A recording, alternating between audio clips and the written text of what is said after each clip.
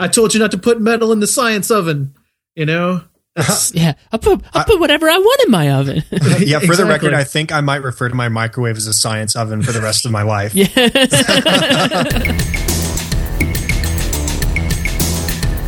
Welcome to episode 78 of the MovieByte podcast, a show all about movies, movie reviews, movie news, trailers, and more. We are recording on Tuesday, February 4th, 2014. I'm TJ, your host, and joining me today is our special con artist, our favorite co-host, Chad Hopkins. How are you, Chad? I'm doing great, TJ. How are you? Doing well. How's your week been going so far? It's had its ups and downs. It started kind of down. I had a little bit of a stomach virus on Sunday, but I'm back on the up and up and just working my way through a busy week. Well, you weren't the only one who's feeling a little bit down. I mean, we didn't know whether we were going to have you on the podcast until you got your computer going again. Yeah, my computer is a little sick too, I think. Yeah, I'll put this screenshot in the show notes of what you sent me, just because it's so typical of what I would expect from Windows. So there, I'll put it in the show notes. MovieByte.com/mbpodcast/78. We also have somebody else on the Skype line with us today. And that would be someone who I apparently I don't know his name properly or something. It's Mike, Mikey, Fizz, Fizzle. I don't know. You figure it out. Hi, Mikey. How are you? I'm well. I appreciate you trying so hard, TJ. It really, truly means a lot to me. Because I realize for a lot of adults, saying Mikey seems very weird, but I can't really explain how it's just as weird to not be called Mikey when you've been called that for over 30 years. Well, so. I mean, okay, because I thought we talked about this, and I thought that I'd ask you, well, is it Mike or is it Mikey? And you said, well, I mean, Mike, Mikey, Fizz, they're all acceptable. I mean, is your name not Mike? No, well, my name's Michael. Oh, your name's Michael. So you don't normally go by Mike. Yeah, people, I mean, you know, I respond to Mike simply because you can't go through our society without people shortening Michael to Mike. Yeah. You know, they're like, oh, hey, Mike. Well, but honestly, I mean, my boss does, but I mean, he's never gotten. I've never seen him actually get angry, but people say he gets angry if you call him Mike. But anyway, yeah, it's one of those things, and some people are a little. I'm not touchy about it because it offends me if you call me Mike. It's just that I'm actually the second, like I'm Michael Thistle the second, and so I've grown up, and all my life when people say Mike, I assume they're talking about my dad. I have that thing with Tim or Timothy. Because my dad's name is Tim and my name is Tim and I go by TJ, and so I bet you didn't even know that though, because I keep that a closely guarded secret. I can't believe I just let that out. Yeah, well, it was better than whatever I thought. My heart's pounding. I had no idea. It's not TJ. I'll have to kill you two now. I've been lied to. So yeah, I mean, so you know, it's like I said, it's not the end of the world. It's just funny that like I'll correct people and they basically don't hear me. Or when I introduce myself into in a crowd, they'll be like, "Hey, I'm so and so," and I'll be like, "Hey, I'm Mikey," and they'll be like, "Nice to meet you, Mike." And I'm like, "Did I not just say?" To be fair, you've never actually corrected me, and I think I usually call you Fizz. Yeah, Fizz usually works a lot better. People who don't know me in person typically refer to me as Fizz. But then people get weird about it. There's people at work who I tell that to, and they're like, Fez, why would you want to be called Fez? And I was like, which is why, you know, stop it. Thick skin doesn't matter. Just whatever. Hey, you know, but all right. Like I said, I appreciate you caring enough to try, TJ. All right. Hey, you. Well, I mean, maybe I'll call you Fizzification from now on. That works as well. Yeah. So I'll clear this up for you now, guys, though. My name is Chad. Oh, I didn't know. For those of you who are confused, good to know. Yes, so, Chad. Now, how do you spell that? CHADADADADAD. Yeah, something like that. Yeah. Okay. Well, it's good that we had a little bit of a laugh before we dive into this horrible, horrible news. I mean, and it's something like I debated, like, should I put this in the show notes? Should we talk about it? It's like, well, you can't not talk about this, right? I mean, it's a movie podcast. And Philip Seymore Hoffman is a giant of actors, right? I mean, he's well-known, well-respected. I don't know anybody who didn't like any of the movies that they may have saw him in. Do you guys? No. I can't think of anybody who just said, man, he's such an awful actor, because, I mean, he's not an awful actor. Yeah, he is one of my favorite, I think, or he was, I guess, one of my favorites. If he was in something, then not only would I, if I didn't know anything about it, I would be willing to give the movie a chance simply because he's in it. But he rarely disappointed. Yeah, and I actually I don't. Maybe I'm giving myself away here. So I was in church Sunday morning, and so I don't know. I think if I remember, I only look at the post date on the New York Post here. That's where I saw it, and 1:28 p.m. So I must have saw it like as it was breaking, because sometimes after church, after the sermon's over, and we break, and then we all have lunch together at our small church as well. But so I kind of poked around on Twitter for a minute in between times, and I said, "Whoa, what is this? A hoax? What is this? This is nonsense." You know, that was my first reaction. So I'm like, "Wow, I can't deal with this right now. I'll look at it later." And so, after church, I started reading all the news. That Philip Seymore Hoffman dies at the age of 46, and sadly, and this is not. I don't say this to ding him in any way, or to say, "Oh, well, because." He's a bad person because he did this. But, I mean, this is just simply the facts. He was found with a hypodermic needle stuck in his arm, and what looked to be heroin nearby. That was the last thing that I read. And I've really avoided reading about it since this, because it's just so sad. And really, I only say it to say, man, if you're struggling with some sort of addiction, you need to get help. You don't need to let this sort of thing happen to you. So it's really sad. It's and he was only 46. I mean, it's terrible. Yeah.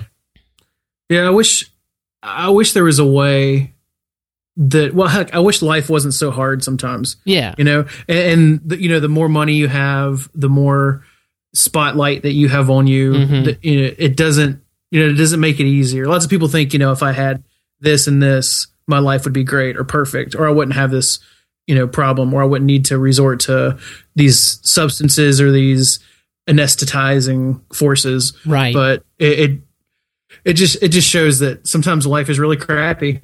And yeah, I didn't want to make too big of a deal about it, because it really kind of bothers me, the hero worship that we tend to have. Sure. No, I don't want to go too far down the other way, but I mean, I did like the guy. Yeah, but it was one of the few times when, like, I really felt like we lost a really great storyteller. Yes. Yeah, that's right. It's definitely a sadness. So, yeah, I mean, it just felt like we couldn't just let it pass by either, and say not talk about it. And then it's like, well, did you guys hear about this? Or, Right. So, anyway, that I'll link up to my article in the New York Post in the show notes if you want to read more about that. And, there's more. I mean, like, you kind of put it way in the back of your head, but at some point you ask, well, he had some movies coming out, and apparently, though he had not finished filming for Mockingjay Part 2, they are not going to recast. I mean, they're way too far down the road for that. He literally only had one more scene to do. I just read that tonight, actually, that he had one more scene to film, so they will find a way to put that film together, is what they're saying, and it will not delay the release. It's sad, too, like he had another, like he was going to direct a movie. I don't know if he directed any before. Let me look at his... I think he'd done one other. He was in the process of directing another one. Yeah, here we go. Director, one credit, Jack Goes Boating. I'd never heard of it. It was 2010. So, I mean, I've only seen him in a few things. I mean, obviously, The Hunger Games, Catching Fire. I have not seen Moneyball. It is on my list to see. Mission Impossible 3, of course. He was Davian. I can't remember how you pronounce that. Cold Mountain, apparently he was in. A lot of The Big Lebowski. So a lot of things that he's known for there. So, anywho, sad news to start the podcast, and we'll get that out of the way and move on past it. Yeah. So, do you guys have anything else to say about that before we do? No. Farewell, sir. Yeah, and we will certainly continue enjoying the films that he's done. All right, so let's move on to some lighter stuff here, if we can. Fizz, last week, I didn't think about it when I put it in the show notes. I mean, I linked to your article that you wrote, your top 13 of 2013. I thought, we can talk about this and compare notes with what Chad and I talked about. And we wound up talking about it for 25 minutes, Chad? Yeah, something like that. Yeah, so it's hard. I mean, when you start going through those, you go, oh, you either agree or you disagree, and you have something to say about that. How did we do? Well, first of all, I want to say that when Chad sent me a message, I believe, on Facebook and told me. I was exceptionally flattered because I'm just glad anyone cared what I thought the top movies of 2013 were. But I linked it earlier in the week too. I linked it on the link list. Yeah, I was like, what? Apparently, I'm kind of a big deal. Yeah, no, of course, obviously, it's obviously.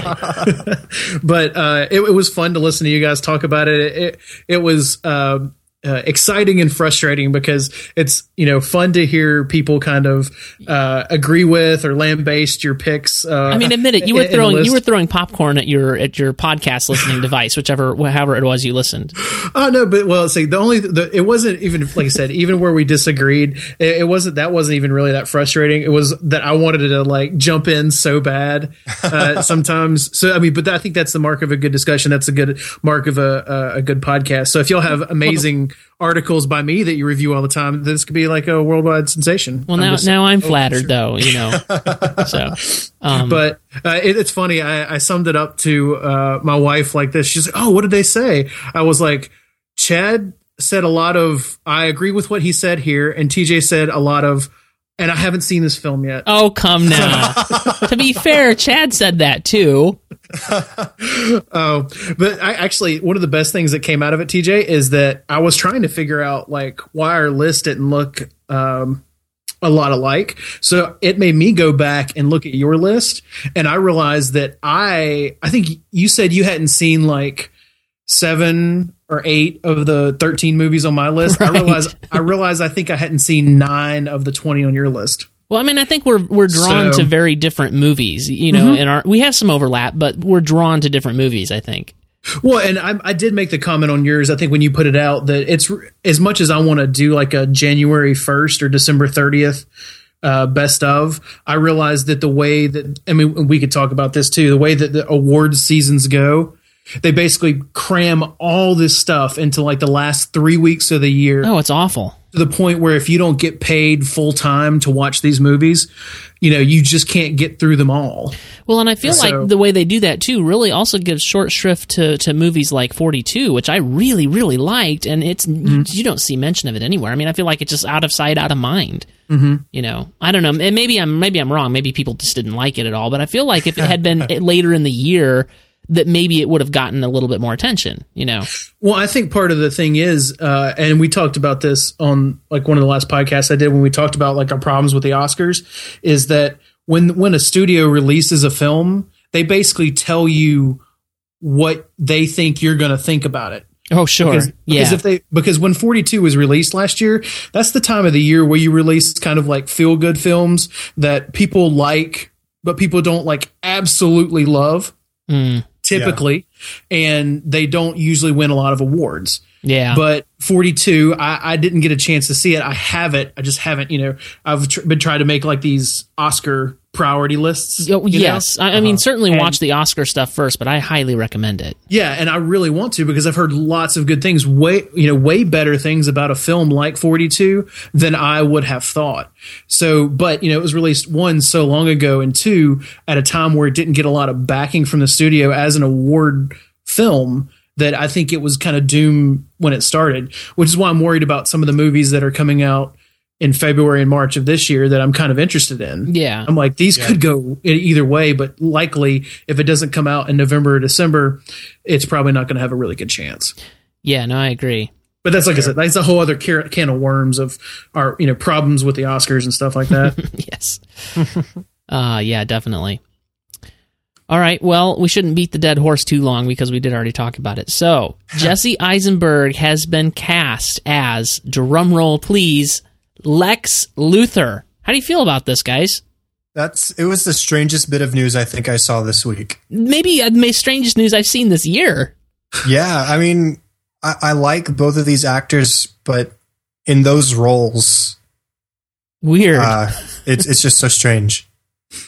I mean, I can see Jeremy Irons as Alfred. Kind of, yeah. I see that more than Jesse Eisenberg as Lex Luthor. Definitely. Yeah. But like I said, at the same time, I try to keep this in context, though, for the most part, I kind of feel like TJ's write-ups on these are. Like, I just really didn't enjoy the first one, so it's hard for me to imagine this next one's going to be really great. And I couldn't remember where you were on that, or if you were going to refute me on that.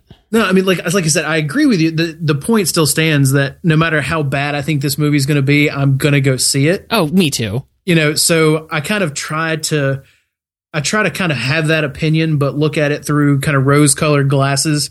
Be like, maybe they're just kind of, you know, reinventing the character and working it in a world. Yeah, I mean, because that worked so well when they reinvented Superman. Yeah, and so, you know, like I said, but I'm going to be paying money to see this, so I'm trying to be optimistic. Yeah. Though I will readily admit that they have given me, in my opinion, from, you know, but I guess I'm pulling from my understanding of the Superman character, the Justice League universe. It doesn't seem like it would work to me, but there's some very creative people behind it, and Zack Snyder, and I hope that I hope it works out, because, like I said, they're gonna get probably however much movie tickets are in 2016 now, like 20. So they'll probably get $20 from the Fissel family. Yeah, I was gonna say that $40 a piece by 2016, maybe. Yeah. So yeah, I mean, I think it's safe to say that they've brought together one of the most interesting casts that you can. You've got a British actor playing Superman. You've got Ben Affleck playing Batman. Right. And then you've got these two. So, I mean, it just if anything, was something to laugh at, I think. It seems like every bit of casting news that comes out about this movie, you're picking your jaw up off the floor. You go, what? Oh, Ben Affleck is Batman? I mean, I like Ben Affleck, but Batman? What? I don't see it. I mean, well, I still don't see it. I see Affleck as Batman before I see Eisenberg as Luther. Well, it's obvious. Sure. I mean, that brings me back around to the point. It's obvious that they're not going to be using him as the traditional Lex Luthor character. I mean, that's quite obvious to me. I mean, this is not going to be the Lex Luthor we know. Maybe it's weird, but maybe like he's a really young version of that character, or maybe he's just different altogether. Well, and that's that saving grace that I'm kind of, you know, holding out hope for. I'm hoping that they've basically reimagined this like visually and structurally in such a way that it works, because right now, like, it seems like it so much like it can't work that hopefully they're just coming at it from a completely different angle than I'm thinking, and I'll be pleasantly surprised, even if it's not like, you know, my favorite movie of the year. Well, I'll tell you what I think they may be trying to avoid, and that is, I am one of the, I think we've already established this, one of the 10 people on the planet that liked Superman Returns by Bryan Singer. And furthermore, I think that as much as I mean, Superman Returns is my second favorite Superman movie, the first one being the first Christopher Reeves Superman film, where I think that Gene Hackman did a fine Lex Luthor, but I think that Kevin Spacey's Lex Luthor was infinitely superior. So I think that, but I think what happened though with Superman Returns is that people kind of felt like, I didn't feel this, but the people felt like it was a parody or some ripoff of the Christopher Reeve Superman. It paid too much homage, and because they were so similar, like even though Kevin Spacey was a deeper, darker Lex Luthor, he still had a lot of kind of nods to Gene Hackman. Superman had a lot of nods to Christopher Reeve. I feel like what they're doing now is they're like, we can't ever go back there again. We can't do that. So we got to make it so different that people can't feel like it's a parody or a ripoff. I kind of think that may be the vibe that I'm getting from this. Yeah, I think that's a good argument. And I think a lot of what I see people saying out there who are sort of contesting these sort of bad, quote unquote, casting decisions, I see the example thrown out of Heath Ledger as the Joker. I'm not saying that this is going to be up to that same standard, but we all sort of snubbed our noses at Heath Ledger as the Joker, and then he won the Academy Award for Best Supporting Actor. And I'm not saying that's going to be so. The case here, of course, but I think being surprised can sometimes be a good thing. Right, I mean, because it worked out really well in the case of Heath Ledger. He is now, I think, forever in our minds, the Joker, like the epitome of what the Joker should have been on the screen. Right. Would you agree with that, Fizz? Well, I mean, for me, yes, I thought it was an incredibly brilliant, insane Joker. Yes. I don't want to take too much away from Jack Nicholson. I thought you might go there. Oh, not at all. I thought his Joker was also great. I also think the animated series Batman Joker is also brilliant. Come on, where's the Cesar Romero love? Wait, is that the television series Yes, Batman or the Adam Joker? West. Yeah, that's the old 60s. I mean, in its own right, it works. That's what I love about the Joker. You know, I love the fact that he can be played so across the gamut, but his core remains the same. I just don't want to. I've never seen anyone in a official capacity play a bad Joker. Though personally, for me, I prefer the Heath Ledger version. But then again, the Heath Ledger version works best for the atmosphere he was in. Right, Heath Ledger would not have worked. Heath Ledger, as he portrayed the Joker, would not have worked in any other Batman series, for sure. I completely agree with that. But I still think... Maybe the original series. I mean, Heath Ledger against Adam West, you know, that would have... Yeah, because Adam West was such a serious Batman. Turbines to power. Some days you just can't get rid of a bomb. Right. Oh my. All right. Well, just a little bit more about this. I just wanted to read a little bit from this HitFix piece that I linked to earlier today. So this is Drew McWeeny over on HitFix. There's not a trick answer to this. When Warner Brothers announced last week that Jesse Eisenberg had been hired to play Lex Luthor in the sequel to last year's Man of Steel, that is correct. He is playing Lex Luthor. But when they say that, it's still not a definitive explanation of what you're going to see when that film arrives in theaters on the now scheduled date of May of 2016. Which Lex Luthor is he going to play? For comic book fans, there are many possible answers to that question, and for fans of the various live-action and animation interpretations, there are even more possibilities in the mix. I contend we're not going to see a Luthor we've seen before. Not exactly. Man of Steel was controversial with fans, and there are people who hate the choices the film made, as well as plenty of people who think those choices are what made the interpretation interesting. I think Zack Snyder and David Goyer have set out to tell a particular story, and if I know Zack Snyder, and if I know Goyer, then they're going to continue telling that story in the sequel. Even if they're introducing more superpowered characters into the world, they're doing it as a building reaction from Superman's introduction. So there's more, but I thought that was a good and thoughtful take on the situation with Lex Luthor. Yeah. Yeah. All right. Or that's the hope. Yeah, well, we hope, yes. That is the hope. But I mean, I thought that the writing on this was a good and thoughtful take on it. And I do think, despite the fact that I don't like this new Superman, I didn't like Man of Steel, I do think that David Goyer and Zack Snyder are certainly trying to do something good. I'm not saying they're not. I'm just saying it didn't work first time out. Yeah. So anyway, the question before us now, though, gentlemen, is: has J.K. Rowling completely lost her ever-loving mind? Discuss. Okay. Chad, I know you're the Harry Potter fan among us, or with me. I don't know about you, Fizz. Well, okay, just to clarify for everybody, J.K. Rowling, in an interview with Emma Watson for the magazine Wonderland, announced that she regrets that she paired Hermione and Ron together, that they got married after the conclusion of Book 7. My mind is already exploding. Continue. Spoiler alert. And Spoiler. She further wishes that she had paired Hermione with Harry instead.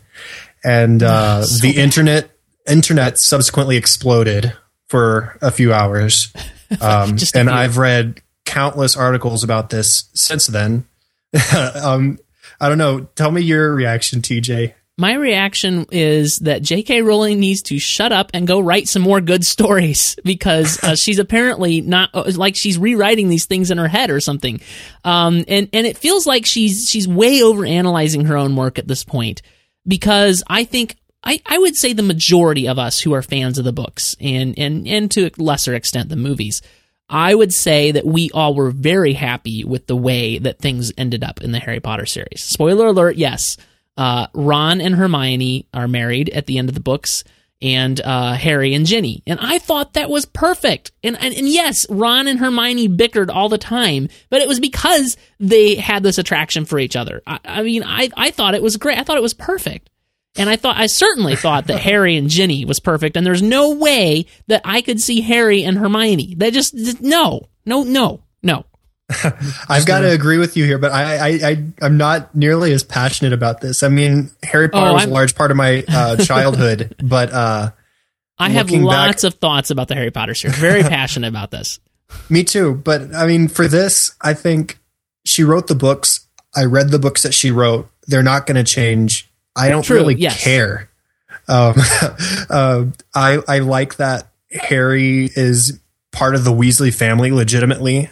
That's the way it ended up in the books. Yes. That's awesome. Yes. I love that Ron and Hermione are together. I love that they're all like a literal family rather than the figurative family that they were initially, that they started out as. And so it's a really cool ending the way the books went. But I mean, if they had gone differently, I don't see how they would have gone differently. But if they had, I don't think I would have liked it just as fine. But now, see that's the thing, though, Chad, is that the books certainly all led to this point where it ended so well. Like everything fit together so well. Yes, I can find little nitpicks. You can in any story. But on the whole, everything fit together so well and ended so well that how can you say, I mean, think about it, though. Think about the repercussions it would have to split Ron and Hermione and Harry and Ginny and instead pair Harry and Hermione. That has rippling effects all the way back to book 3.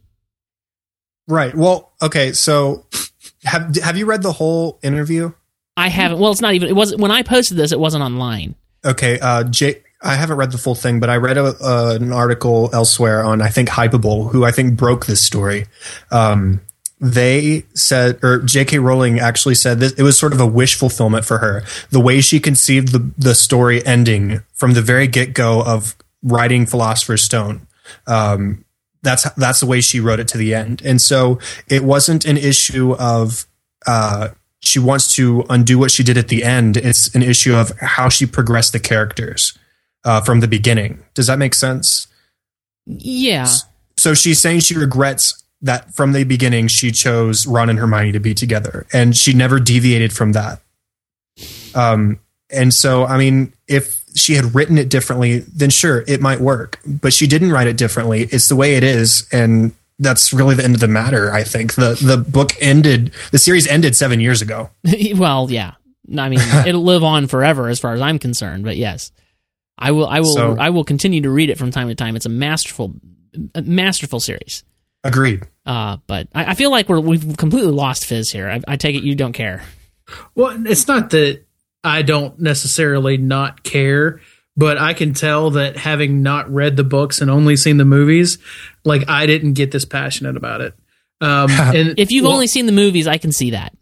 Well, because only seeing the movies, I didn't, like when I was talking, my wife read the books and she was trying to explain to me, like, you know, why the love triangle quadrilaterals were like they were.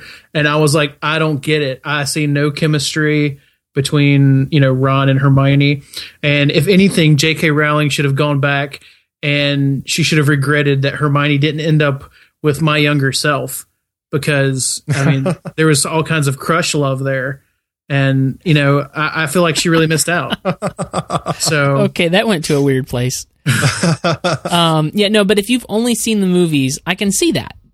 Because it wasn't well fleshed out. I felt like Ginny especially was very lacking in the movies. Mm-hmm. I mean, like I felt I had no idea why Harry liked anyone else beside Hermione. I was like, he doesn't spend any time with anybody except for Hermione. How would he even know like that he would like a girl? Because he would have to hang out with them. So, yeah. No, I get it, and I that may be a common reaction for somebody who's only seen the movies. I really don't know. No. I'm just saying I've fell in love with the books, and the movies to me are inferior, and they make a lot of mistakes. So just Chad and I could probably go on a rant about the whole the whole scene between Dumbledore and Voldemort in movie 5, which did not resemble what happened in the book in any way, shape, or form. And did not play to Dumbledore's strengths. It did not show that he was calm, cool, and collected when he was, and that he was not afraid of Voldemort in any way, shape, or form. I was so irritated with that in the movie. I am off on a tangent. This is on our list to talk about at some point on the MovieByte podcast, so I will save it. And that wraps up. Go ahead. Who's talking? I am. Chad is. I figured I would just sort of close this out by reading from this article. I posted in the outline. So this is from J.K. Rowling. She says, I wrote the Hermione-Ron relationship as a form of wish fulfillment. That's how it was conceived, really, for reasons that have very little to do with literature and far more to do with me clinging to the plot as I first imagined it. Hermione ended up with Ron. I know, I'm sorry. I can hear the rage and fury it might cause some fans, but if I'm absolutely honest, distance has given me perspective on that. It was a choice I made for very personal reasons, not for reasons of credibility. Am I breaking people's hearts by saying this? I hope not. Well, she is. So there's a little bit more to say. This article has 2,184 comments from various places on the internet, and you can feel free to sift through those on your own. I think TJ and I have both expressed our opinions thoroughly enough for now on this issue. Yeah, and it's irritating. It may have been the hypeable thing. This article that I've linked to on MovieByte was supposed to be a linked post, and I don't know where the link went. That's irritating. I can't find the original source. I hate it when I do that. I hate it that I was in such a hurry that I did that, but I did. So, well, either way, that wraps up episode 78 of the MovieByte podcast, the Great Potter Debate. We'll see you guys next week. Have a nice night. Right. Maybe we shouldn't do that just yet. We do have a lot to talk about here. We do want to, or I want to let you guys talk about, since I've now had my say on the J.K. Rowling thing, and I hate The Amazing Spider-Man, and I'm going to hate The Amazing Spider-Man 2, I can already tell, but I know you guys aren't. And there was a big old trailer and the Super Bowl ad, the whole two-part Super Bowl ad. So why don't you two riff on that for a little bit, and you guys can have your say on something. Okay, well, I actually just watched part 2 of the Super Bowl ad and then the full extended one like 10 minutes before this podcast. Cool. Because I don't watch football. No, so me either. Sounds perfect. Fizz, you can tell us more about football here in a minute. I sort of have mixed feelings here in the comments of the article that TJ posted. Mike, you said that you don't think Jamie Foxx looks great here, and I think I agree based on the extended trailer. It just seems a little strange. Yeah, I mean, I hate to say it, but like, for some reason, I think he comes across as a really weird Electro. It doesn't fit for some reason. It's like someone's making like a college humor video of Spider-Man. when I see him in this role. But other than that, everything else about it, the humor that I think TJ's commented that he doesn't really care for, the remake, the new Spider-Man, all that I dig. I really enjoyed The Amazing Spider-Man. I actually went into The Amazing Spider-Man not expecting to like it, and it really surprised me. And I don't not like the original, the original 3, the last 3, the Raimi trilogy. Yeah, you say you did trilogy. Not? No, I like them. Oh, okay. I misheard you. Yeah. It's not that I don't like them. I like them just fine. This is a kind of a reinterpretation, just kind of like the comics. You had the Spectacular Spider-Man, the Amazing Spider-Man. It's just a different take on the same character. It kind of focuses on some different aspects of the character that the original reigning trilogy didn't point out or really take heed of. And I'm enjoying it. It's not perfect, but it's fun. And like I said, this movie looks like it'll be fun as well. I'm a little worried about Jamie Foxx being a little too, or just not fitting quite right. But I'm not a huge Jamie Foxx fan in general, so it might be my own bias. I just feel like they could have probably picked someone else better to play this role, but I liked the trailer. I'm excited about seeing it. I don't think it's going to probably be in my top 14 of 2014 or anything, but you're going to stick with that, huh? Yeah. Well, I think the most interesting parts of this film are going to be seeing how Andrew Garfield continues as Spider-Man, and then Dane DeHaan as Harry Osborn, and Paul Giamatti as the Rhino. I think are going to be both very interesting choices, which they're not really showing us. I mean, they're showing us not yet. Just like a clip of the Rhino. The Rhino's in it, but we're not seeing any kind of like where is that coming from or anything. So right. Well, there's only one talented actor in this series, in this entire series that I've seen, and that's Emma Stone, and she's so wasted here. Because she's blonde. It's such a waste. That has nothing to do with it, but whatever. Such a waste. Anyway, I'm excited. I think it'll be awesome. Fun. Yeah, I think it'll be a lot of fun, and I think it'll have a decent story to go behind it.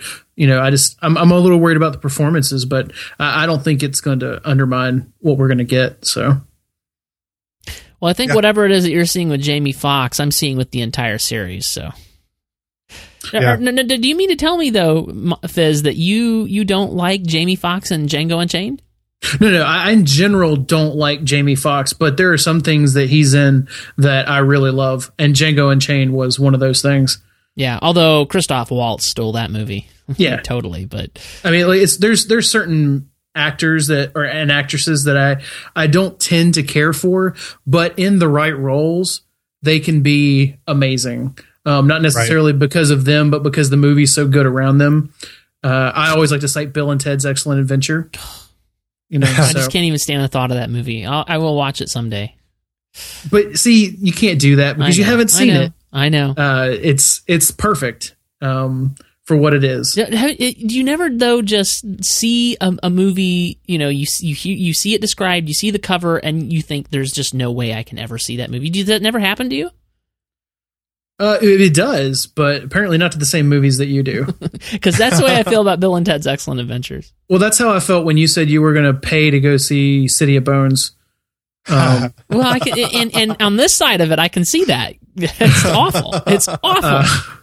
But no doubt. I didn't need to go see the movie.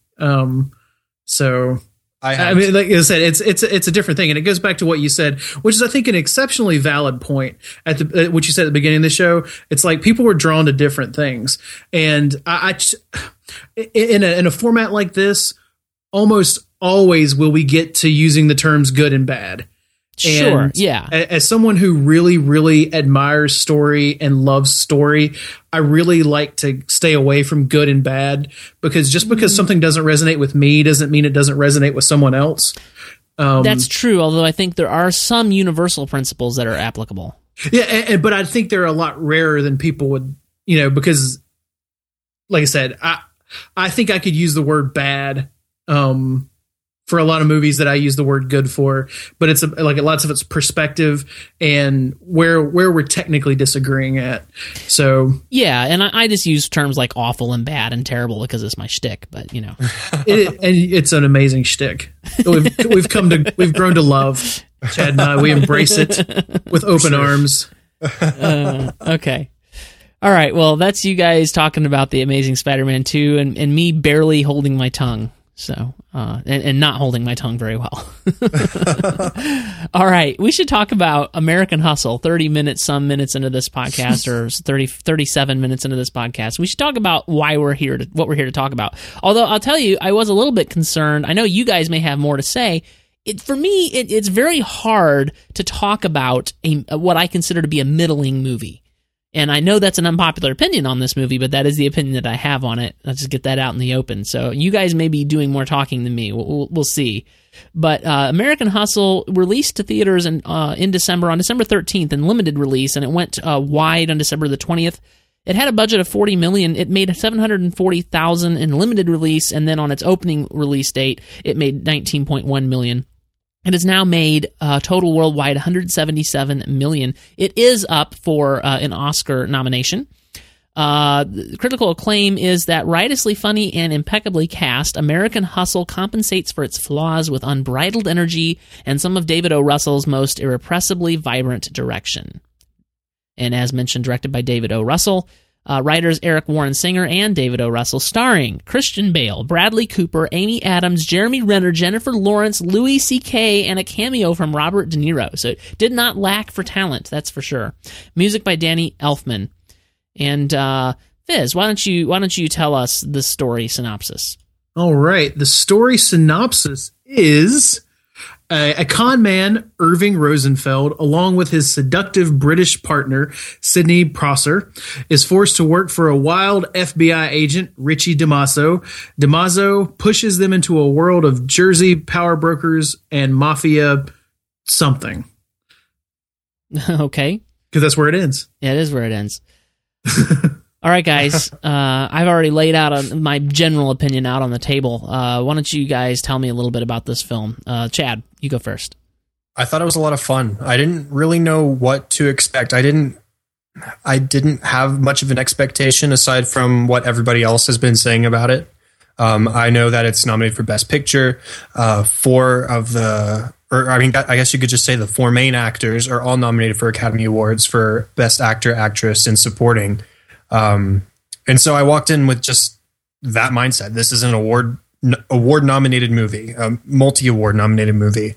And, I just enjoyed the ride. The characters are crazy, just like in Silver Linings Playbook, which was David O. Russell's last film. And I thought previous film. Yes, previous film. Thank you. I just love the character interactions. I thought Christian Bale and Amy Adams were my two favorites here. Obviously. But Jennifer Lawrence and Bradley Cooper were both great. And I was actually surprised by Jeremy Renner. I know Jeremy Renner as Hawkeye, and then he was that inferior Bourne. And that's perfect. I shall henceforth refer to Jeremy Renner as the Hare, but continue. Okay, that works. But I was surprised by his charisma here, and there's just not a lot I have to say in the way of disliking this film. What about you, Mikey? Well, I thought that this film was definitely another solid film from David O. Russell. He's basically got to the point for me where if he puts out a movie, I'm going to go see it. I don't need to know really anything about it from this point on. I know that I'm probably going to enjoy it on some level. But with this particular film, I think it fell short of how much I enjoyed Silver Linings Playbook. I think so too. Yeah, and it fell well short of how good I thought The Fighter was. I still think The Fighter's his best movie. I actually have The Fighter in my collection, have had it there for a while, and I just haven't sat down to watch it yet. The Fighter is the performances of American Hustle with like the depth of story of Silver Linings Playbook. I think it's like his opus. At least I hope. Well, for now, I hope he makes even better films in the future. He's definitely shown the potential to, but either way, this film to me, I mean, you could see from my list, was still a lot better than a lot of the other films that came out this year. Yeah, right. So you would say it deserved its Academy Award nomination? Well, okay. So to me, this had the best ensemble performance of any film that I saw in 2013. Like the cast as a whole, from top to bottom, best performances I saw. But it only had a few like script choices that really held it back for me. And if it weren't for those, then I think it would be a legitimate contender for Best Picture. But I can see the nod. I just don't think it's really. I don't think it has any chance of winning, or it shouldn't win, especially compared to the other films that are nominated.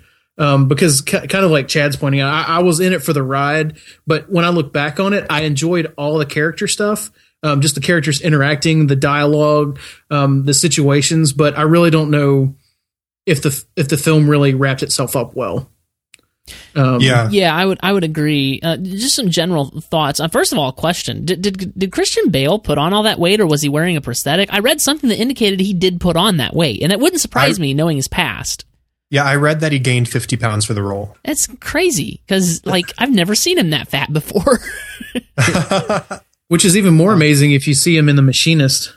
Now, the real question is, did he lose the hair for the role?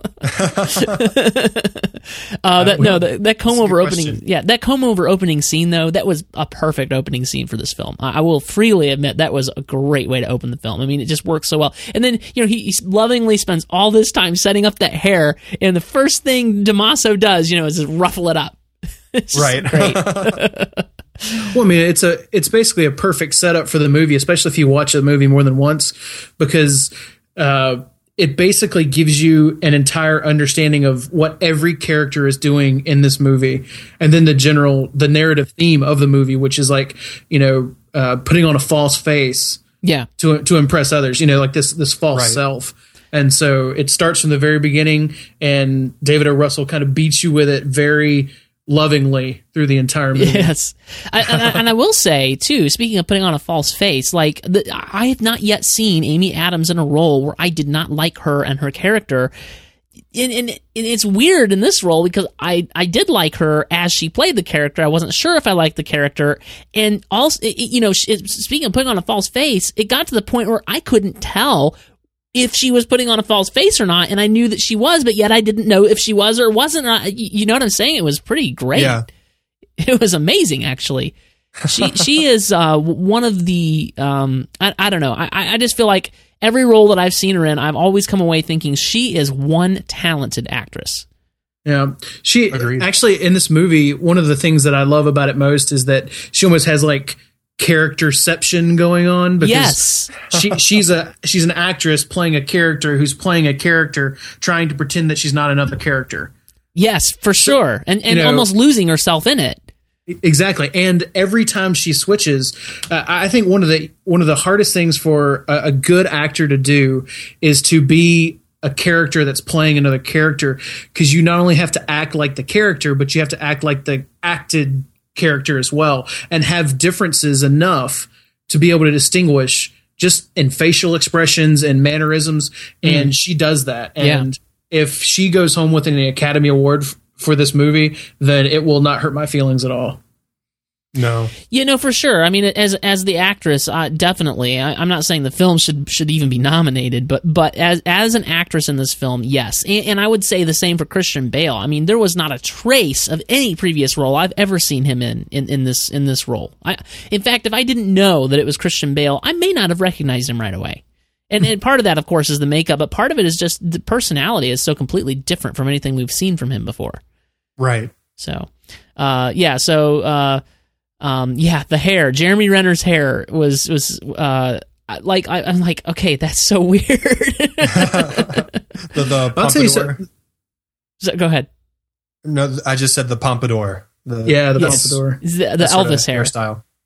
Well, I mean, and something I wanted to make a point of that goes back to what Chad was saying is I love the ride so much is because these characters are so well written and interestingly written, and I think Bradley Cooper gives probably the poorest performance, and his performance I think is still really, really great. Like Jeremy Renner, it's for me personally, after seeing him in The Hurt Locker, as like this really just intense, emotionally all over the place kind of character, seeing him matched up with David O. Russell, who just finds ways to get the most out of his actors. Whether it's through the script or, just the specific dialogue or the direction in every scene or just how he's framing the scenes.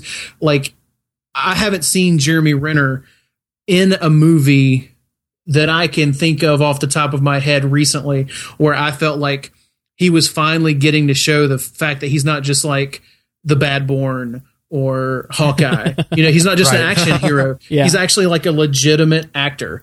Who's really good if you give him something to work with. Well, I think this movie certainly did that. Yeah, he's got more than one facial expression. He's not grimacing the whole time. Yeah, grumpy cat. Yeah, grumpy cat. And he wasn't firing arrows off behind his back without even looking. So, Jeremy Renner definitely a close second. I mean, as far as I'm concerned, Christian Bale and Amy Adams are tied for the best performances in this film. Bradley Cooper, I would argue that there was somebody who had a much worse performance than Bradley Cooper in this film, but we'll get to that. Right now, we're going to talk about more. If there's any more things that you guys want to talk about that you like, we'll talk about that. I did love kind of the way that the story unfolded at the beginning, where you get this reveal after Christian Bale's character. What's his name? Sorry, I just saw it last night. Irving. Yes, Irving. After he's getting to know Sydney or whatever her name is, and so he's getting to know her, and you see this relationship forming and this budding romance, and then all of a sudden, like this bomb is dropped on you, and it's done so casually that it's even more impactful. I think it's like, oh, by the way, I can't leave my wife and son, and you're like, what? Where did this come from? Well, he can't leave his son. He's fine with leaving his wife. Yeah, he would be. Yeah, but even her, it's like he doesn't want to see her in a bad position. It's kind of definitely this weird juxtaposition, like where he's this kind of crook. He's a con artist, but yet he does care for people, and that swings back around, of course, toward the end of the film as well. So it's definitely interesting. Well, she's what Irving describes in a bit of great dialogue as she was the Picasso of passive-aggressive karate. Yeah, well, that's true, yes. Definitely. All right, what else? That's really it for me on the green side of the list. What else have you guys got?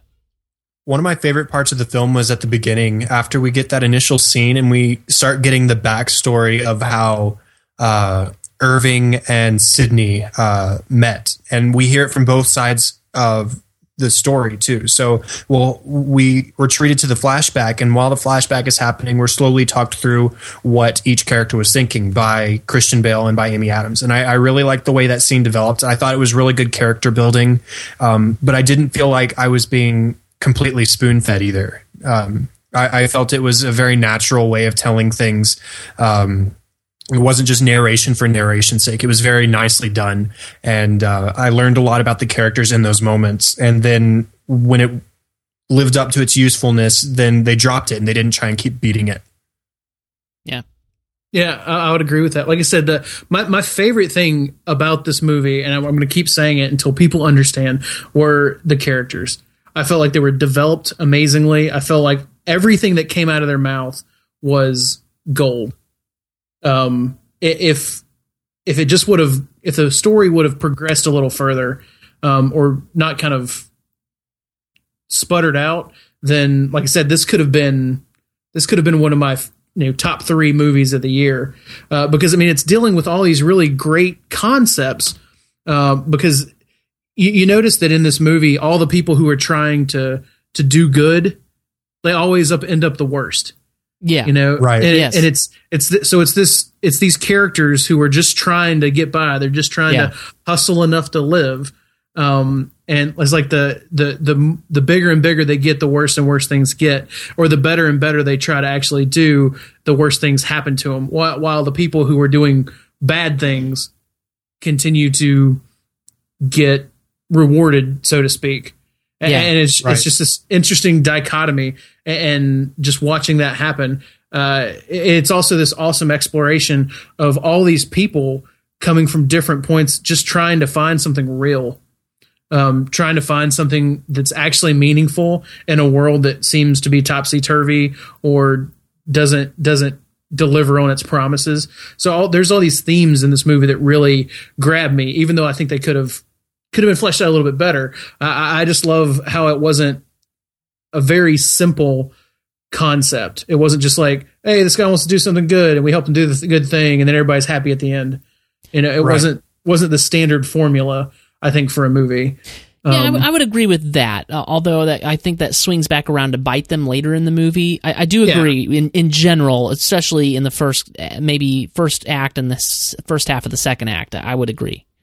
Yeah, but like I said, the ride, like Chad said, the ride is so fun. I just didn't care that it kind of left me hanging a little at the end. I mean, the dialogue. I mean, when Christian Bale's, when Irving, I guess, is like, I told you not to put metal in the science oven, Yeah, I'll put whatever I want in my oven. Yeah, for the record, I think I might refer to my microwave as a science oven for the rest of my life. Yeah. I mean, it's just great, and like so you take amazingly funny scenes like that are just sprinkled with these nuggets of kind of like seriousness, and they don't really hit you until a little while later, because you realize that even though Jennifer Lawrence's character is, as Rosalind, is this really crazy, messed up character. Stark raving mad. Exactly. But she is spouting some of the most honest truths in all the movie. She's one of the only people who isn't trying to lie to get by most of the time. She's the one that gives us, like, sometimes all you have in life are effed up, poisonous choices. Yeah, I true. mean, she's the one making people kind of like, hey, come back to Earth. Look at how silly things are. Though obviously she wants to be something different. But I mean, like I said, so I'm along for the ride. And outside of that, I think the only other thing I put in my green column was I really love how David O. Russell uses music in his movies. So that was going to be one of my quick mentions, is the soundtrack. I'm a big fan of 70s music, which I think is weird for a 22-year-old. Yes, it is. Yes, it is, Chad. That's what I listen to help. Back at home when I'm not listening to film scores. And so I was singing along, at least to myself, a lot of the movie. I thought it was very well used. Fizz, they do have professional help for people like this, right? Well, I don't know. I'm almost with him. So okay, all right. if I expose him, I only expose myself. Okay. Continue, Chad. That's fair. Don't think about it. And so I thought I liked the way he used the music to affect the mood of each scene. And I don't know, that just contributed a lot to my enjoyment aside from the characters. And I thought that the film overall felt very authentic, just in dialogue. And the way I understand it, a lot of the dialogue and interaction was improvised. Is that right? I don't know. I actually don't know either. I think I read something, at least Christian Bale's interactions. Are you going to enter evidence for the jury to consider, or are we just to take your word for it? If evidence from Wikipedia counts, then yes. It because counts I think here. that's where I read it. Paste that bad boy in the show notes there, right below the story thing. Right. I love how, like I said, almost every one of these actors or actresses has worked with David O. Russell before, and I think that he continues to, like I said, he continues to get more and more out of them. I love Christian Bale in The Fighter, and yet I think he was even better in this film. So, like I said, it's just I love the direction. Like I said, this is why I'll go see anything from here on out that David O. Russell does, just because I know I'm going to enjoy it on some level. Yeah. So. Hey, Chad just texted me. His computer apparently dropped the connection. I'm still showing him as connected. Oh no! Now Skype says connecting now all of a sudden. So,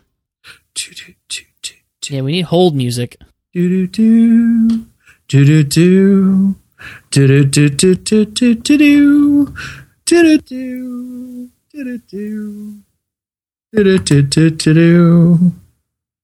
you for holding. Your call is important to us.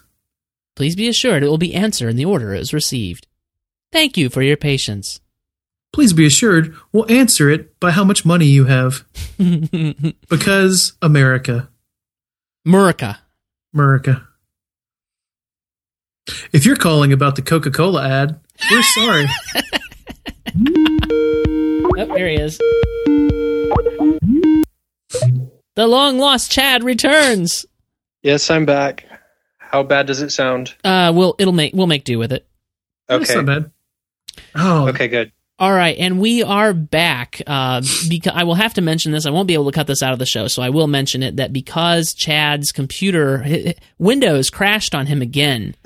Windows crashed again. Can you believe it? I've never heard of Windows crashing before. In any event, so we have Chad back on Skype on his iPad, so he's going to sound a little bit different, but it actually doesn't sound too bad, so we're going to carry on. So okay, I believe you had the floor, Fizz, when he dropped out. How were you ready to relinquish the floor? I don't remember. Oh yeah, I was relinquished. I was just trying to.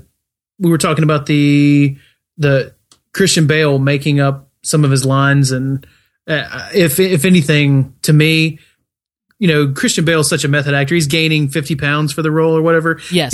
He's probably feeling it. David O. Russell's working with him. I could believe it either way. I'm not sure if Chad actually got that link in there or not, or if it's still kind of hearsay. But if you look up the Wikipedia page for American Hustle, there is a paragraph there, but it's uncited. And that's it mentions both improvisation and weight gain. So I'm looking for a more valid source on my phone.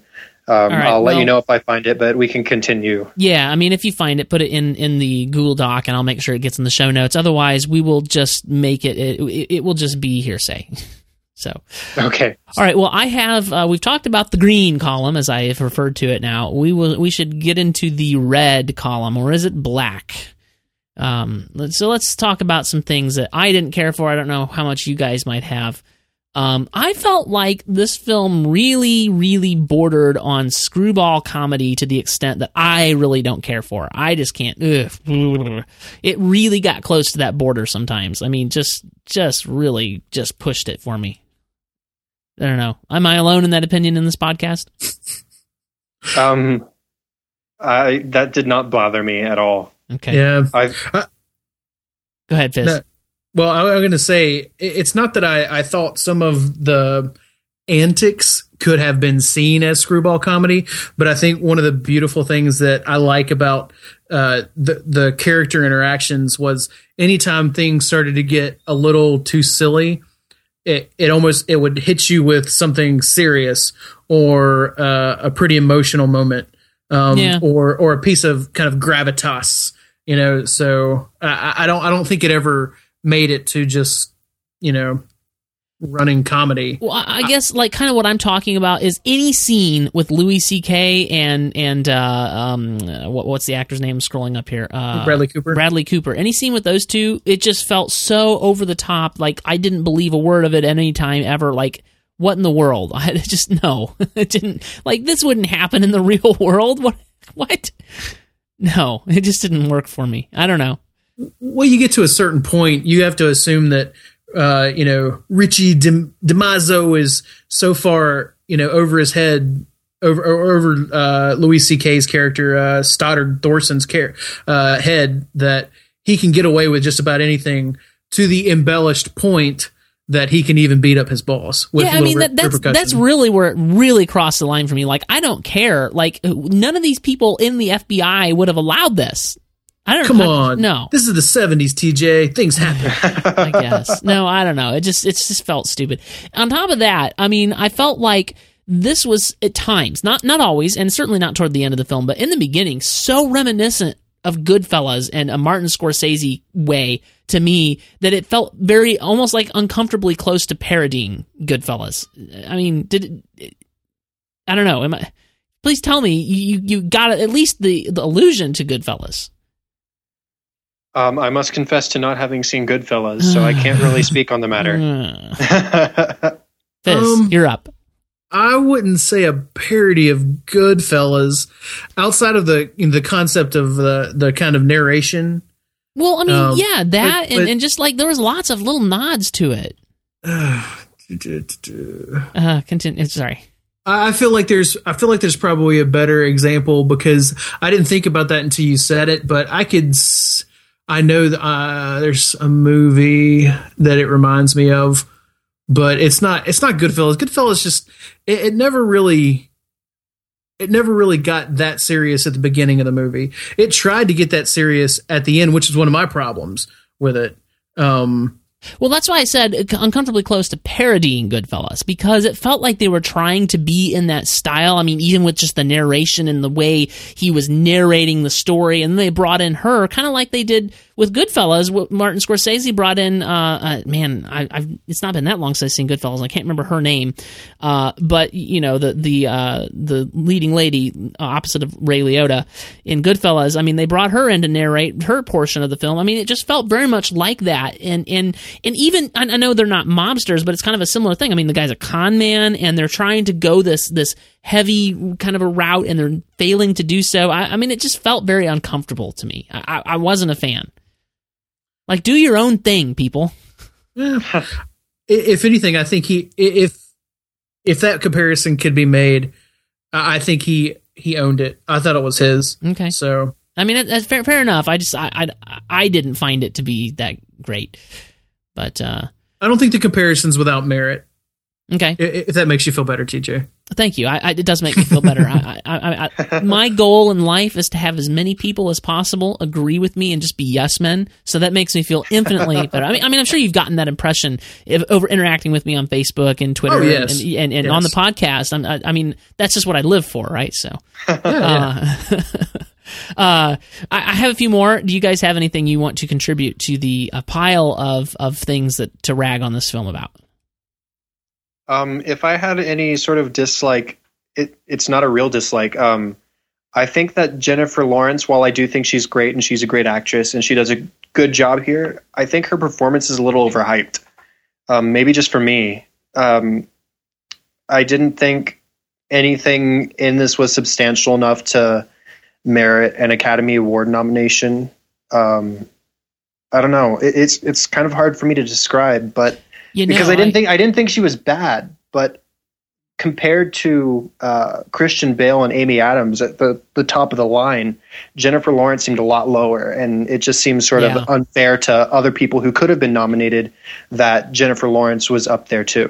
And maybe that's it. Maybe I've never had actually. It would be interesting. I don't know how you'd figure this out, but maybe I like Jennifer Lawrence when she's not next to these A-grade actors.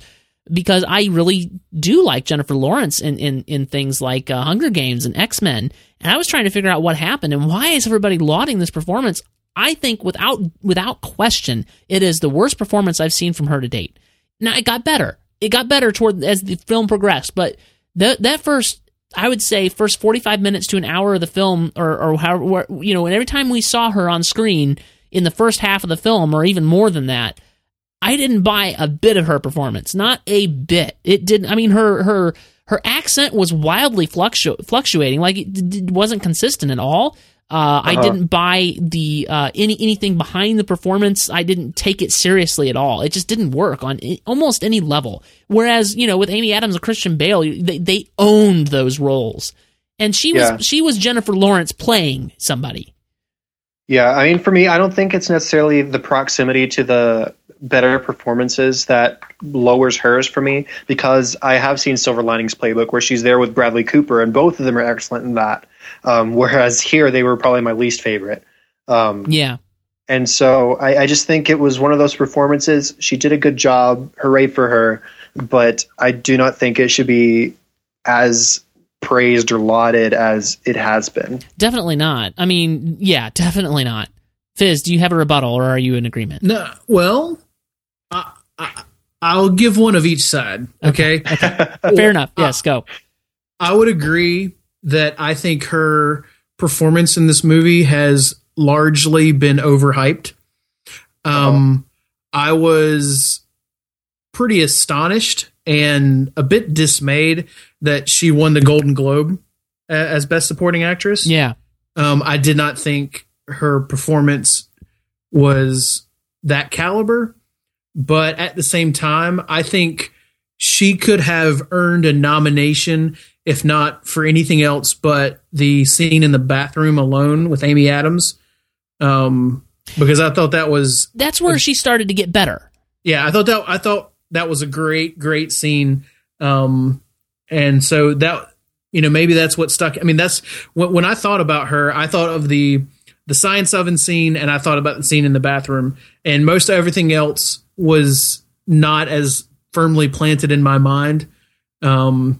So maybe at least that I'm in both camps, kind of. I can, but I mean, not firmly planted in either, because I definitely don't think she should be winning a Best Supporting Actress. Certainly, I don't even think she should have been nominated.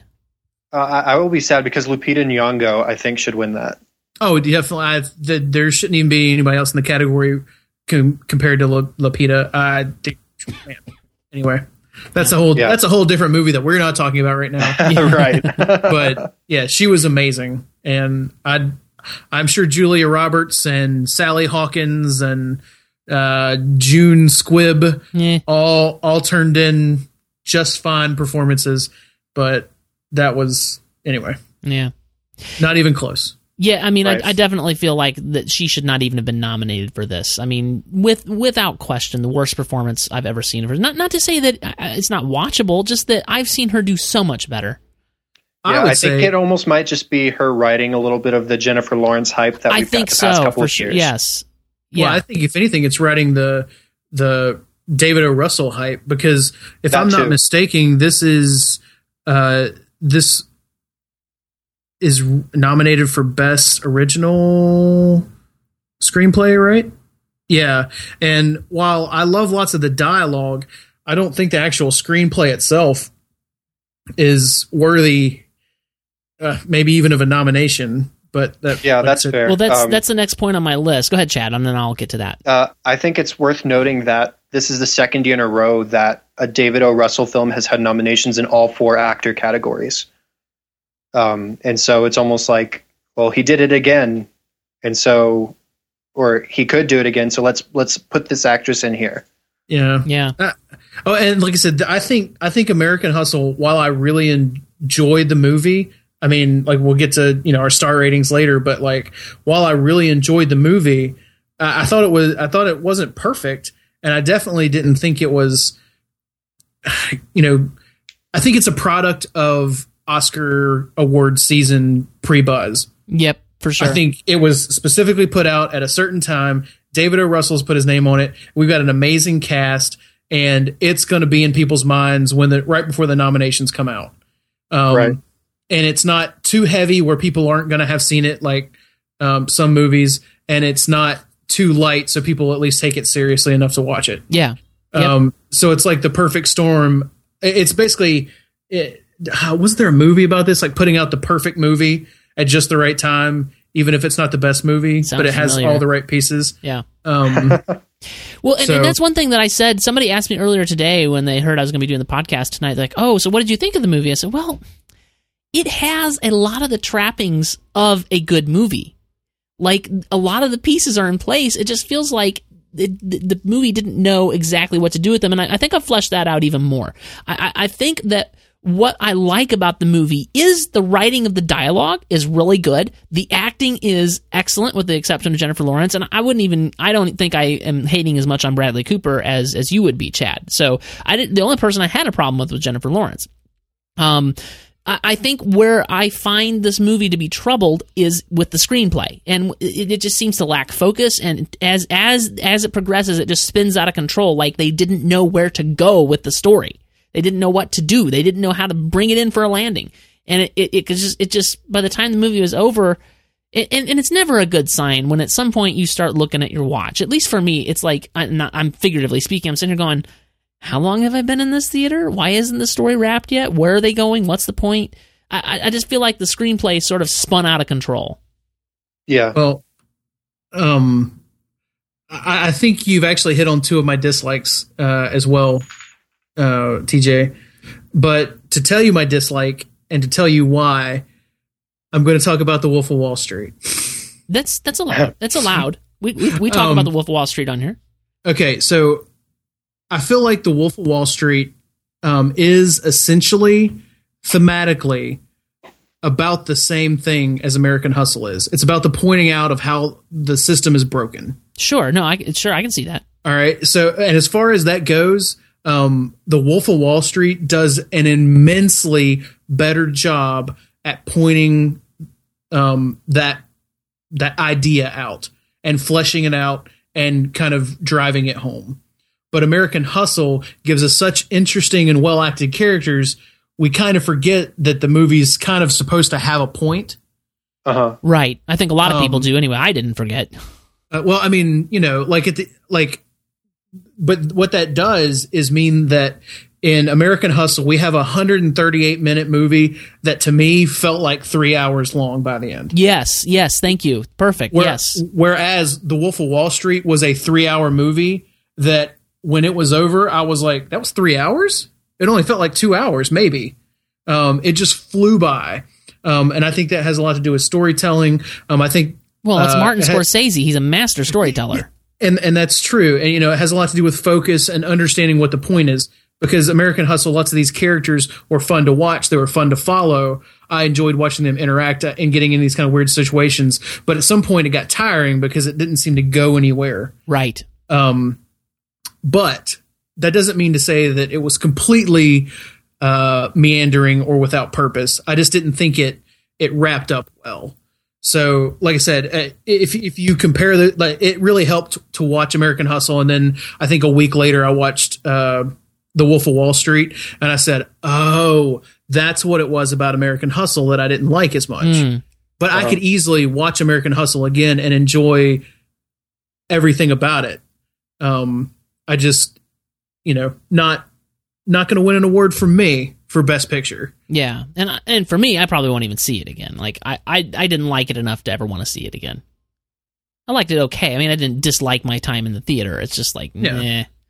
But like I said, I say that to say that both the points that you brought up, I mean, there are also dislikes to me. Apparently, you know, we have a chasm of slight difference about how much of a dislike it is. But right. but I mean, but we're still agreeing. I mean, we can see the flaws in the film. Yeah, no, and that's acceptable. That's fine. I mean, there's certainly films that I like that I would admit flaws, and I feel like that's where you're at with American Hustle. Is that a fair assessment? Yeah. I mean, like I said, it made my top 13. I mean, like it technically made my top 10. You know, I thought it was one of the better films that came out last year. So I definitely did not like it. But you know, I think people can misunderstand that as being like, you know, this is something that you have to own or you have to, you know, whatever. And I guess we'll get to that a little bit later when we wrap up. But you know, there were still plenty of things wrong with this film.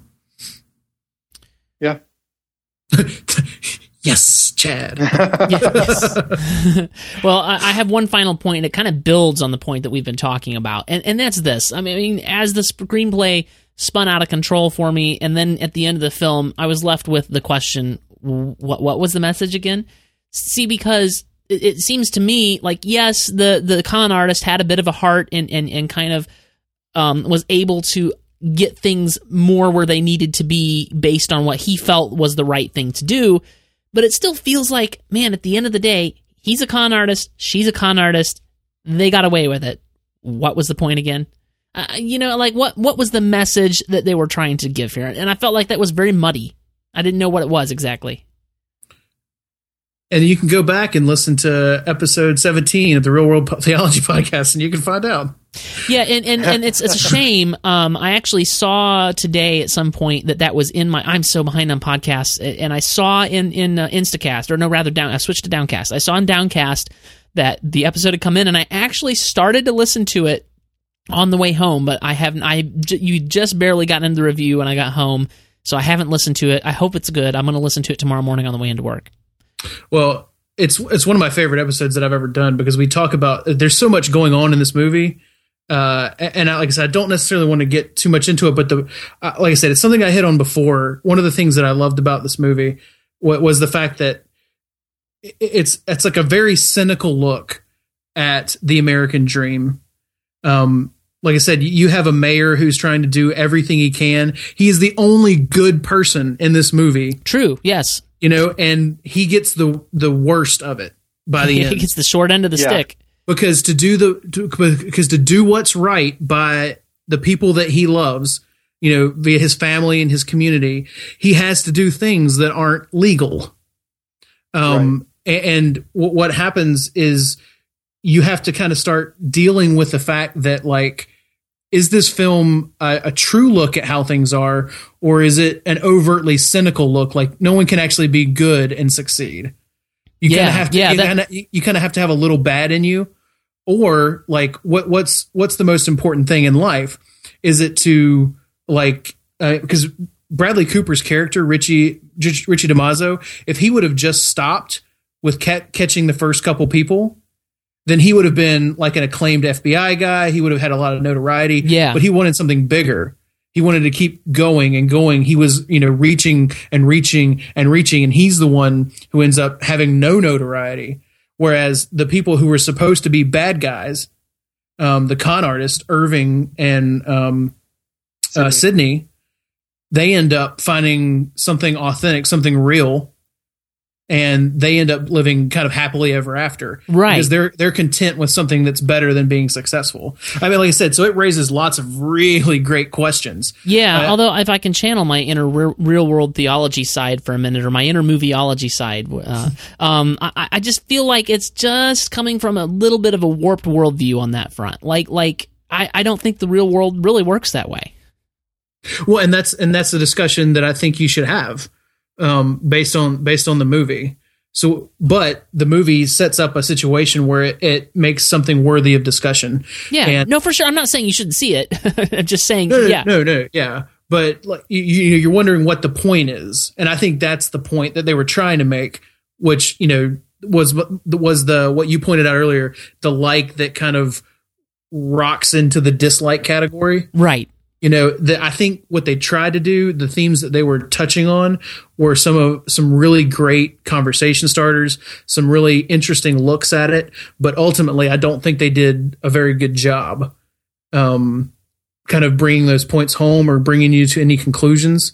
And so it ended up in my dislike as well. Okay.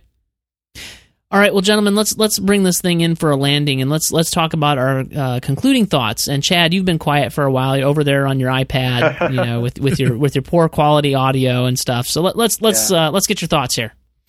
Okay, I mean, I enjoyed the film overall. Actually, sort of listening to all of us talk and discuss this, I lowered my rating by just half a star. I'm sorry. Because, well, I know that's fine. It's good to have this discussion and just really see, where does this film stand? And I mean, I think we've all brought up some really great points. I think my enjoyment of the film still stands, but there are those story issues that I just may not have noticed because I was having too much fun watching the characters. And so that being said, I think I'm going to sit this one at a 4 out of 5 stars. I thought that Christian Bale and Amy Adams especially were fantastic. Everybody else was pretty good. The movie is lots of fun, whether you're there for the story or not. It's worth seeing. Okay, Fizz? Basically all the stuff Chad just said. I also gave it 4 out of 5 stars. I definitely think if you get a chance, you should watch this film. I do think it's a lot of fun, even if by the end it does feel a little long. And even in spite of the little critiques we've had of the story itself or kind of how it wrapped itself up or presented itself, I think you'll be hard pressed to find, like I said, a better ensemble in a movie from 2013 than you had in this cast. Yeah. And like I said, these characters were just, even though lots of times it seemed like they were meandering, it was fun just to watch them meander and interact with one another. The performances were so great and the direction was so good. So if you get a chance, watch it. Yeah. All right, so for my final wrap-up here, I've been vacillating back and forth since I've seen the movie. Is it a 2.5-star film? Is it a 3-star film? Is it a 3.5-star film? And I have at any point, at some point between last night and right now, I have been at all 3 of those points. Because there are a lot of things to like about this movie. In fact, if you guys looked at the show outline earlier, you would have seen a different star rating than what you'll see there now. Uh-oh. I'm still going back and forth, but I think I've landed. I think I've finally landed. I think it's a little bit better than a 2.5-star film. I don't think it quite gets up to the 3.5-star territory for me. But at the same time, I was thinking about it as I was thinking, would I recommend somebody see this film? And I don't normally if it's only 2.5 stars, and I would. So I kind of brought it back up to 3. You kind of get a peek into my thought process here. That works. So, yeah, I think I'm going to go with 3 out of 5 stars, just because I did enjoy the character, watching these characters, watching the great performances of Amy Adams and Christian Bale, and the great writing in the dialogue, not in the overall arc of the story. I think it's worth seeing once. Again, I don't have a desire to ever see it again, but I do think it's worth seeing once. And like you said, Fizz and Chad, I think you said it too, it does feel a tad long, and that doesn't help. Excuse me, that doesn't help the movie. But yeah, that's kind of where I'm at right now. And like you said, it does bring up some great questions. And yeah, I think that the worldview is slightly warped, and I think that that's a good thing to do, is to watch it and to ask those questions. Well, I think it's even better because what we've seen happen through our discussion here is what I would always hope happen when people come out of a really good movie, and that's Chad's downgraded his a little bit, and TJ's brought his up a little bit. Slightly. So I feel like we've all influenced each other a little bit. Yeah. I, of course, am awesome, so I didn't have to change mine because I got it right. I was going to say, we've all influenced each other, or Chad and I have been influenced? No, basically the conversation we've had here, I think I rated this, before I saw The Wolf of Wall Street, I think I had this at, I was like, is this 4.5 stars? I think this is 4.5 stars.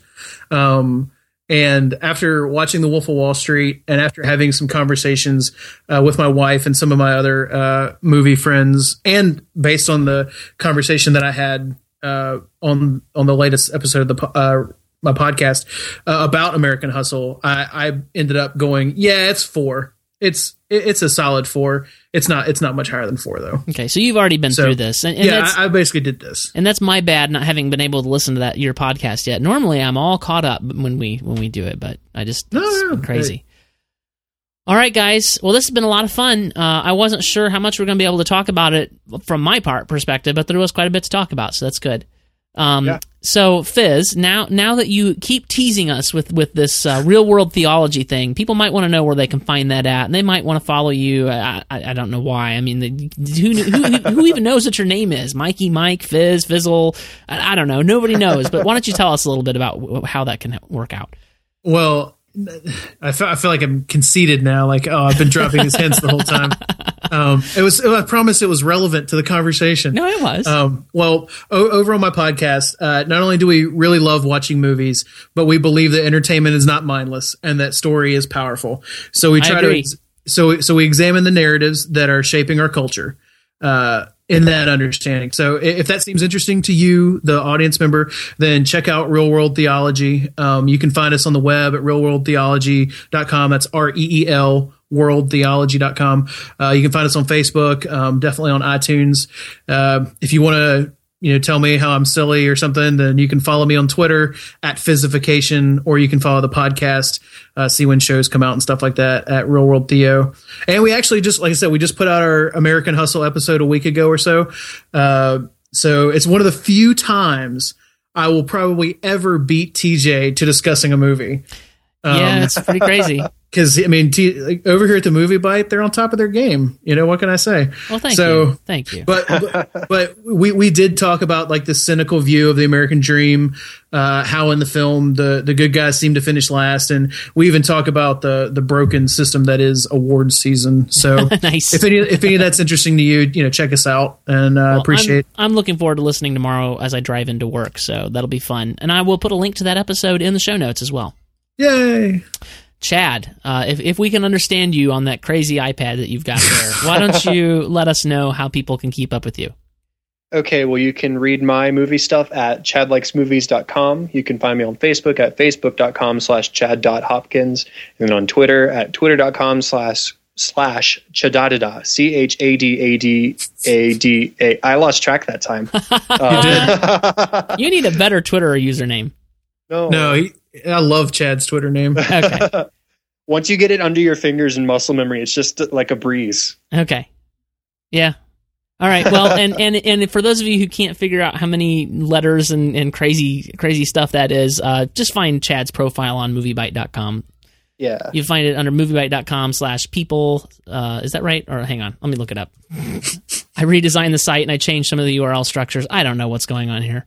Yeah, people/Chad-Hopkins. There you go. And you'll find all kinds of links there to all kinds of stuff. He's got a hyphenated name? I didn't know that. And you can follow me on Twitter. I am TJ Draper Pro on Twitter. You can follow MovieByte on Twitter. Isn't that great? That's awesome. Everything that we post on MovieByte goes out to the Twitter stream. That is, strangely enough, MovieByte on Twitter. Of course, you can go to the website, MovieByte.com, where I post something every single day, every single weekday. That, again, is MovieByte.com. And if you would, take the time to give this show a rating. Actually, man, I meant to pull it up. I meant to talk about it, and I completely forgot at the beginning of the show. Let me try to pull up my app here that has this. We did get a new review. No way. Yes, in the iTunes store. It is by... I can't even pronounce this name. So some cool guy.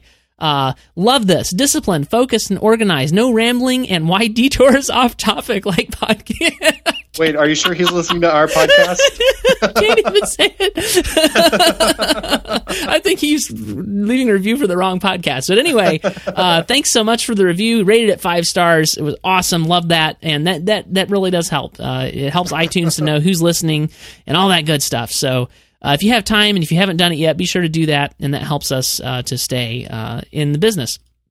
So with that, next week, we're going to be talking about the Lego Movie, hopefully with Joe Darnell. I actually just I-messaged him right before the show began to confirm, and he's like, oh yeah, let me double check. I think that'll be good. So we'll hopefully have Joe on to talk about that. He's really excited about it. I'm getting pretty excited about this film. I'm excited about it. I downloaded the soundtrack today, and I've been jamming. It's great. Great. Well, I mean, Fizz, if you want to join us, you're welcome to. You know that. So just let us know. But yeah, we'll hopefully have Joe on, and that'll be fun to have him back. He founded the podcast with me, so that'll be fun. So looking forward to it. And yeah, that's about it. That's it for us. Say bye, guys. Bye. Bye-bye. See y'all later.